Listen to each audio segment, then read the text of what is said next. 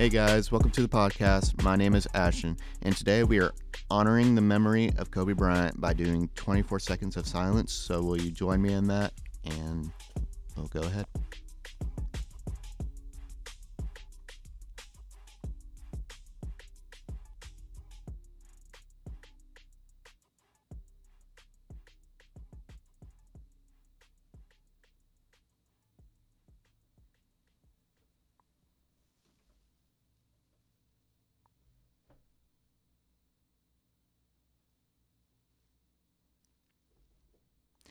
All right, and today, we are going to start off by talking about the Chiefs, their Super Bowl victory.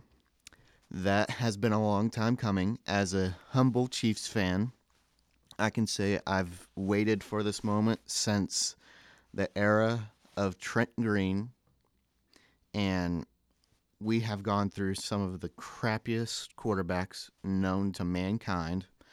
The only worse era I could possibly think of is the Browns' run of QBs. But Chiefs Kingdom, we are world champs once again, and we have we had to get out of our comfort zone. We were pretty balanced offensively in the Super Bowl. Offensively, we did a lot of running, um, did a lot of uh, short completions. We didn't really do any big passing plays throughout uh, 3.5 quarters throughout the game. The only big play that they had throughout 3 quarters of the game, 3.5 quarters throughout the game, was to Sammy Watkins for like 20, 30 yards. It wasn't really even that much. And uh, the 49ers defense, I had that feeling with the 49ers defense. It felt like it was the Broncos and Panthers game kind of all over again, and that they were just like dis they the Broncos were obliterating Cam Newton all game long, and Von Miller kind of became that Super Bowl MVP um, when they won it, and that was like that was a really great defensive effort.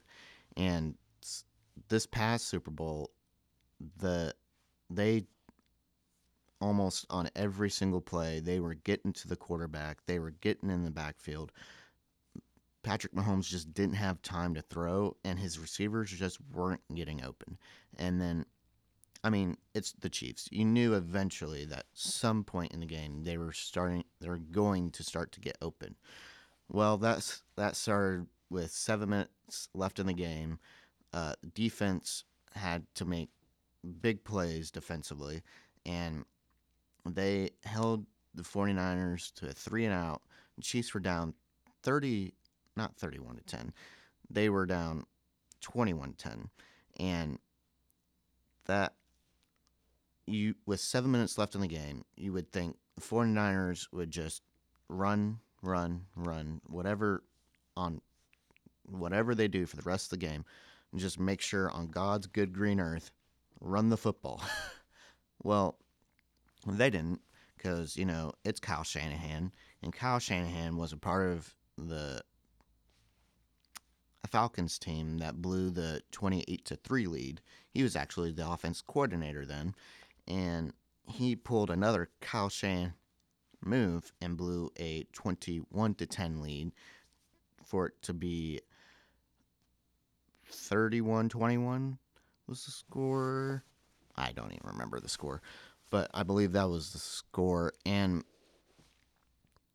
it shocked the world because nobody really expected the 49ers to blow this, because first first go around you would have definitely expected, like, okay, I should have ran the football. Like, if you would have been in that same situation again, you would have been like, okay, don't do what the same mistakes I did in that previous Super Bowl. How about I run the football this time? And it just made all the common sense in the world, just run the football.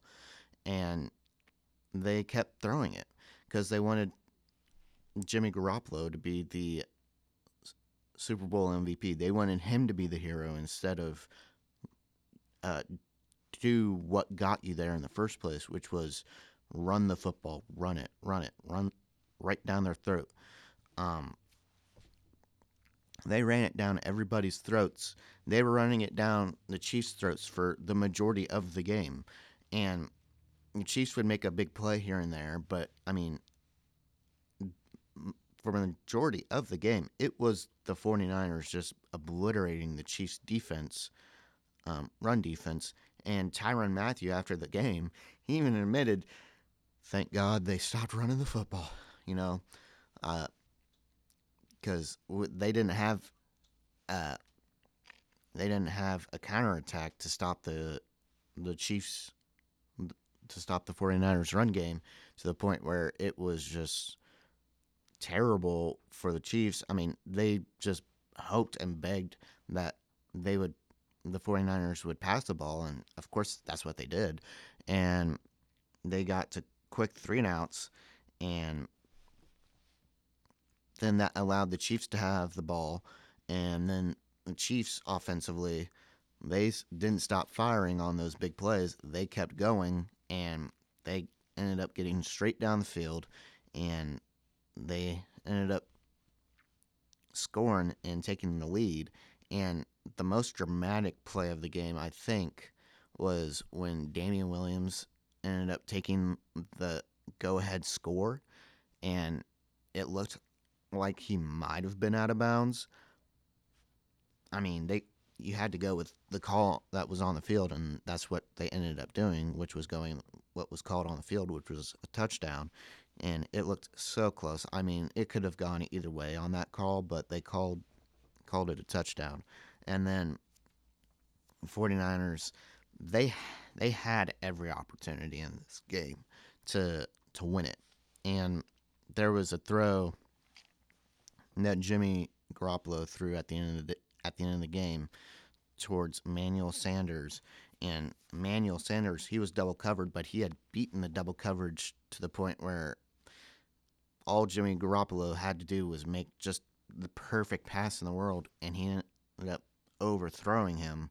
And if he just didn't overthrow him, they would have scored and possibly won the game, sealed it, but they didn't, and they they ended up going for it on fourth down. Uh, they Jimmy Garoppolo got sacked, and that was the end of the game. Uh, the Chiefs then took the next possession and ran it. I believe it was the first play of scrimmage. They ran it, and he scored. Damian Williams scored, and ironically, as I watched the majority of the Super Bowl. I'll say that there was a good.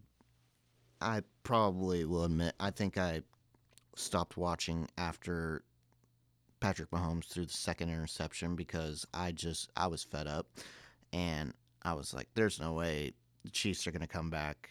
And I didn't think of Kyle Shanahan being on the other side, but no other like if it was the Patriots in that position, they're running the football 3 straight plays. There's no way on God's green earth that they're going to throw the football. They're going to run the football. They would have ran the football. And so I saw that kind of like, wow, nice job, Kyle Shanahan. You haven't learned yet. So Kyle Kyle Shanahan is now 0-2 in the last 2 Super Bowls. I saw this stat. He has given up 46 points to nothing in his last 2 Super Bowls. That those are just the fourth quarters alone, or just fourth quarters alone. He has given up 46 points in the fourth quarter to that was Falcons and Patriots Super Bowl, and that was the Chiefs and 49ers Super Bowl, where his offense got outscored 46-0, and they couldn't stop anybody. And you know, as a defensive player, you you stop a team, and then your offense goes on a straight 3-and-out, and then you go on a collision course with Patrick Mahomes. Pat Mahomes ends up scoring on every single possession throughout the rest of the game in that 7-minute stretch, and that kind of seals the deal for us to be champions. And I was I went to one of the home playoff games. I went to the Texans game, and I'll tell you this. This is how it went. So I hadn't entered the stadium yet, and we had started kickoff. By the time we got into the stadium, it was already 7-0. By the time we got to our seats, it was 14-0. By the time I got to just sit down, relax, start watching football, it was 21-0. It was pretty ridiculous. I was like, so this is what I paid for. I took a friend of mine. His name is Josh, and me and Josh, we were bamboozled. We were like, what's going on here? Like, what? Like, is this really our team? Like, our playoff team? Like, really? And, like, this is what happens when they take 2 weeks off? I mean, jeez. So, that's something I wasn't expecting. But at the same time, I was like, this is the same team that in week 2 of the regular season, they scored 28 points against the Raiders in just the second quarter alone. And so I was telling Josh this, like, second quarter. I was like, hey, this is the same team that put up 28 points against the Raiders. I know it's the Raiders, but still, they have shown they have the ability to throw on points when they want to and whenever they so darn well desire. And he was like, yeah, but that's not what they're doing right now. And so that main thing was the Chiefs were just dropping the ball when they were playing the 49ers, or not the 49ers, the Texans. So there was like Demarcus Robinson, I believe he dropped like 2 or 3 passes. Tyreek Hill ended up dropping a pass. He got obliterated on one play. That, like, everybody on everybody, even their grandmother, even could have saw it and said, "Yeah, that's a flag." The dude literally got an illegal hit against him, and every ref on the field was like, just was looking away at the fans and looking at all the fans and was like, I didn't see that. And it was pretty obvious. And then Travis Kelce ended up dropping a couple passes. I mean, you could see their frustration on the field as they were punching the turf. And, like, you'd have better luck if you'd actually catch the ball instead of punching the turf. But it's okay. But I understand. But it was one of those days too where the ball is just cold. Like, it's a solid brick just basically getting thrown at you. So it felt like it was going to be one of those days anyways. Um, me and Josh, we went to the game last minute together. So he wasn't really prepared for the weather, and he had a coat on and he had blue jeans, but no, he didn't even have a coat on. He had a jacket and some jeans, and he didn't have any gloves. Luckily, I had some hot hands from work that I gave him, and I had a spare pair of gloves in the back that he was able to use, and he ended up putting the hot hands in his shoes, and I I kind of found that to be funny because I put on like 4 layers of everything, 4 layers of shirts, 4 layers of pants, 4 layers of socks. The and that was that was kind of it. And I had a hat and I had a big coat on. So on the way home, uh, I had the heat on full blast because I couldn't feel a thing and I was still kind of cold. But Josh was like sweating the entire ride home. He was like, "You really had to have that full blast." And I was like, I was cold for the majority of the, of the way home. But yeah. And uh, we had a very fun time with that. And ironically, Josh knows my cousins down in Louisiana. And it was, that's kind of where he grew up for a little bit.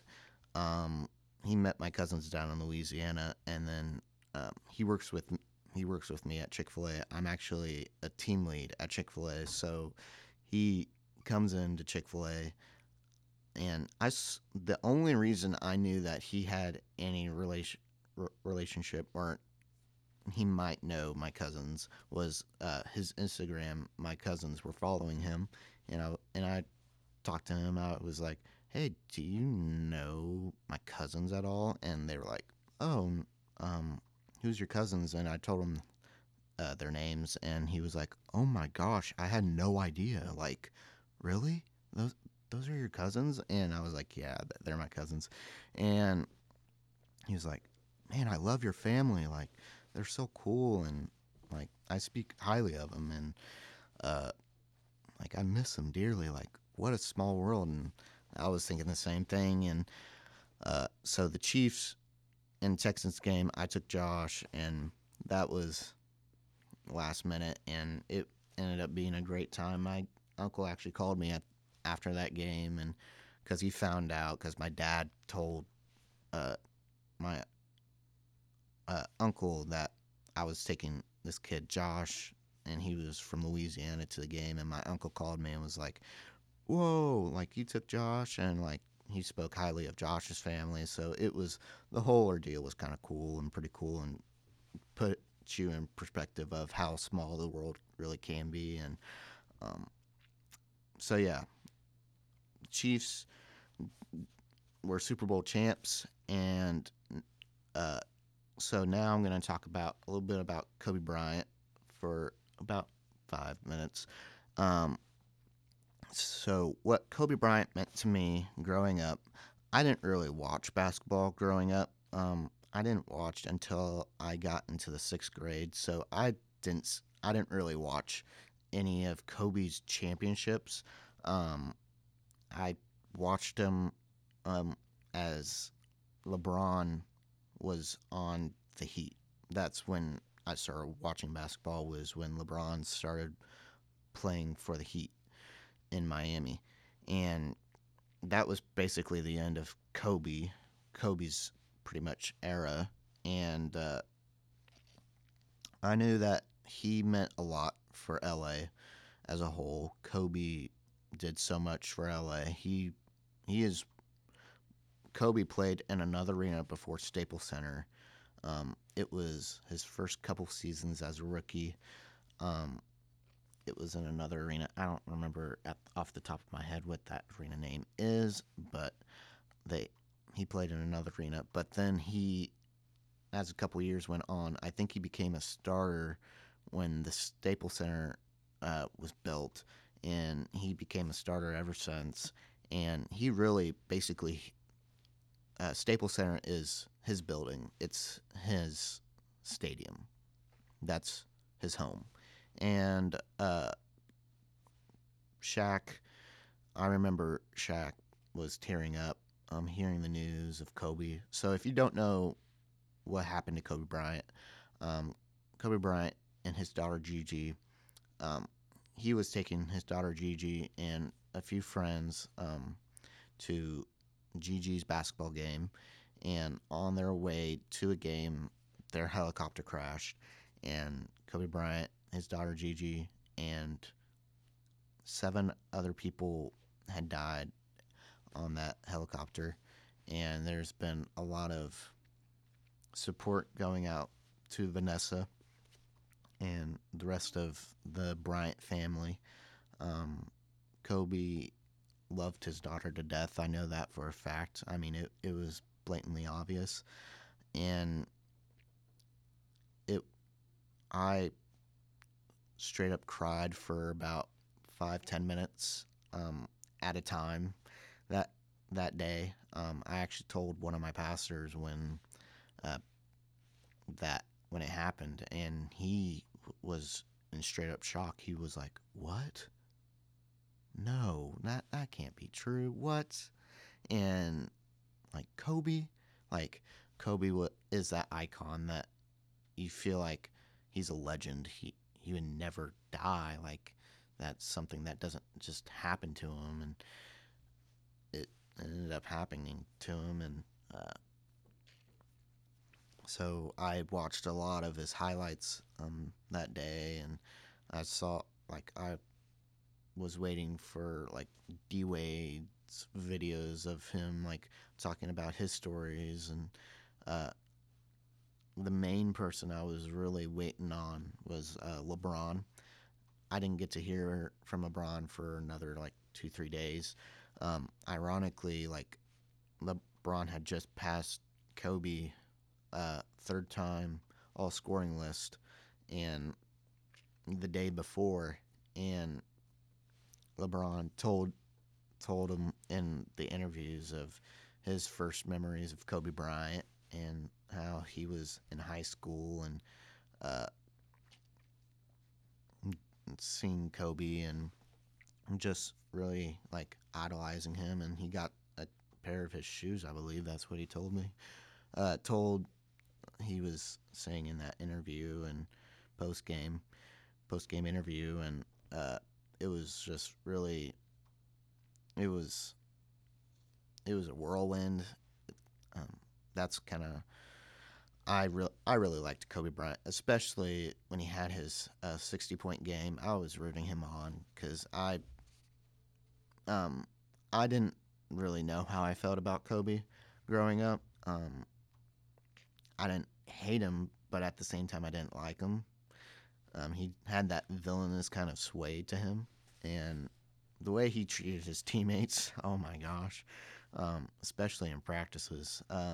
There was a couple videos that I watched recently where he straight up like cussed people out. He didn't care, and he would just talk down to people. Like he was just like a total jerk, and but that was competitive.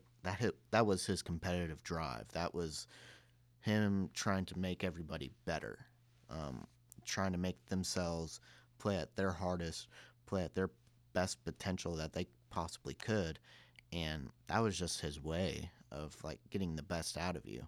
And I see that now, and like it also like that also tells you in life like there's don't like hold grudges like against people. Just don't like life is precious.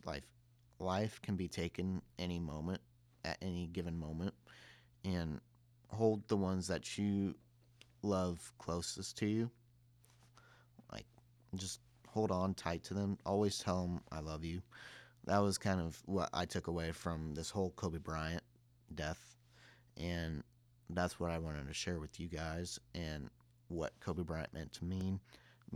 I loved him. I love him now, and uh, I think I found that love for Kobe when he had his 60-point game, and I actually cried when he scored 60, and um, I was like, man, I'm never gonna watch this guy play basketball ever again. And I actually monitored Kobe throughout his whole entire last season, and I kind of wanted to watch like every Lakers game that came on. Like I actually enjoyed watching him, and to know that he's passed is really heartbreaking, and my prayers go out to the Bryant family. I know that they've been dealing with a lot, and a loss of a father now is just, and a daughter is just like it's probably pretty hard, and um, so prayers go out to them. And speaking of basketball, the Lakers, they've been doing pretty well. Again, they're still top of the East, and they've there's been some trades going on and throughout this this past week was the trade deadline, and the Lakers didn't actually make any moves. And there was a couple players in particular that we were trying to see if they would get out of the buyer's market. Andre Iguodala, he was a potential of going to the Lakers. He actually went and got traded to Miami. And another player, he's in retirement right now. Darren Collison. We were waiting to see if he would make a decision on if he would like to come out of retirement and play for the rest of the season. He decided that he wanted to stay in retirement.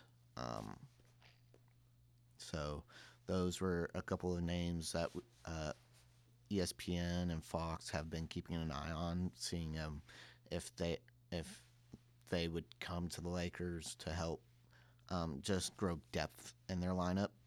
And there's been a lot of uh, Kyle Kuzma has been playing a lot better now since the beginning of the season. Beginning of the season, he was injured, and then he kind of had to work his way into the lineup, and he just it's it's been up and down for him. I think the Anthony Davis injury kind of helped him a little bit because he got into that starting role, and he started playing a lot better and playing more sound offensively and defensively, and just playing his game again.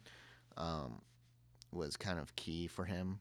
I knew that. And he's kind of the last young asset that the Lakers have and that they want to keep. And it's pretty important for Kyle to be ready for the playoffs. This is a situation that he's never been in before because he was a rookie a year before.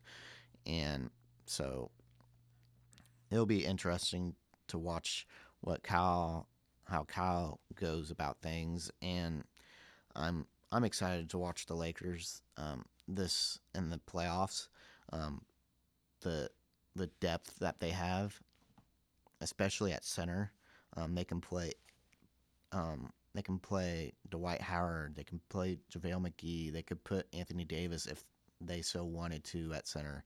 Even though he doesn't want to play center, he wants to play power forward. He could also play center if need be. Um, there's just a lot of factors that go into it, and they have their main concern was point guard depth. That's something that the Darren Collison ordeal was kind of a little bit big. They were trying to get him, and he said if he were to come back, the LA teams is one of the teams that he'd probably choose. So it basically came down to the LA teams, and then he decided overall that he didn't want to be a part of the NBA this year, which he has full right. He wanted to be with his family. I'm pretty sure that's what it was. And Darren Collinson, he's made a ton of money. He actually gave up $30 million on the table to go be with his family, and that's his right. I mean, it's his career. It's eventually it's what you want to do with your life. Um, it doesn't always pertain to basketball, and he decided, you know what, I'm just gonna retire and go enjoy time with my family, and so that's what he did, and all power to him. That's what Dwayne Wade did. Dwayne has now played way longer than Darren, but it was I knew it was D Wade's time, and uh, D Wade seems humble. And actually, D Wade just did one of his first episodes on TNT uh, last week, um, and it with him doing work with TNT is kind of cool. Getting getting to see D Wade as an analyst on TV, that's kind of cool. What Kobe did for ESPN Plus, that was also pretty cool. Like how he broke down footage uh, of which player he was deciding to pick on, and like breaking down what they were doing and what they could have done better in that situation. And that stuff is always cool to me. Like I look at that and I'm like, whoa, that stuff sounds like really cool. Like you get into a deeper knowledge of the game and what and how professionals are seeing it at the top of their game, and ways to always improve and get better. And that was what Kobe installed in everybody. I think that's like he was the impediment of hard work, and like hard work leads to success, and it will always come through for you. And Kobe Bryant had all the talent in the world.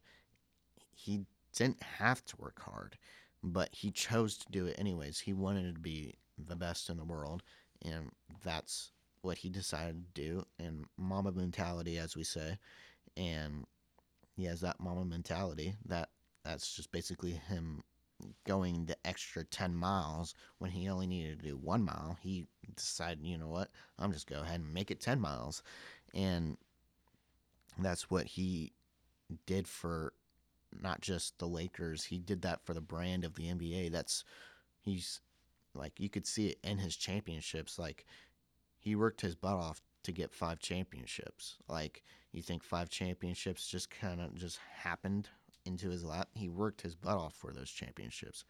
And I he like I saw in an interview, he said the only championship that he'd ever that he wanted more than anything was to beat the Celtics.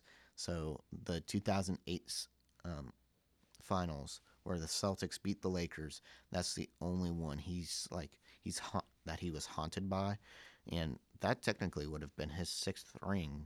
And he would be tied with Michael um, for rings, and you would have to put him at the same. But Kobe Bryant was arguably this generation's Michael Jordan, and I think LeBron will soon be uh, our my Michael Jordan, pretty much.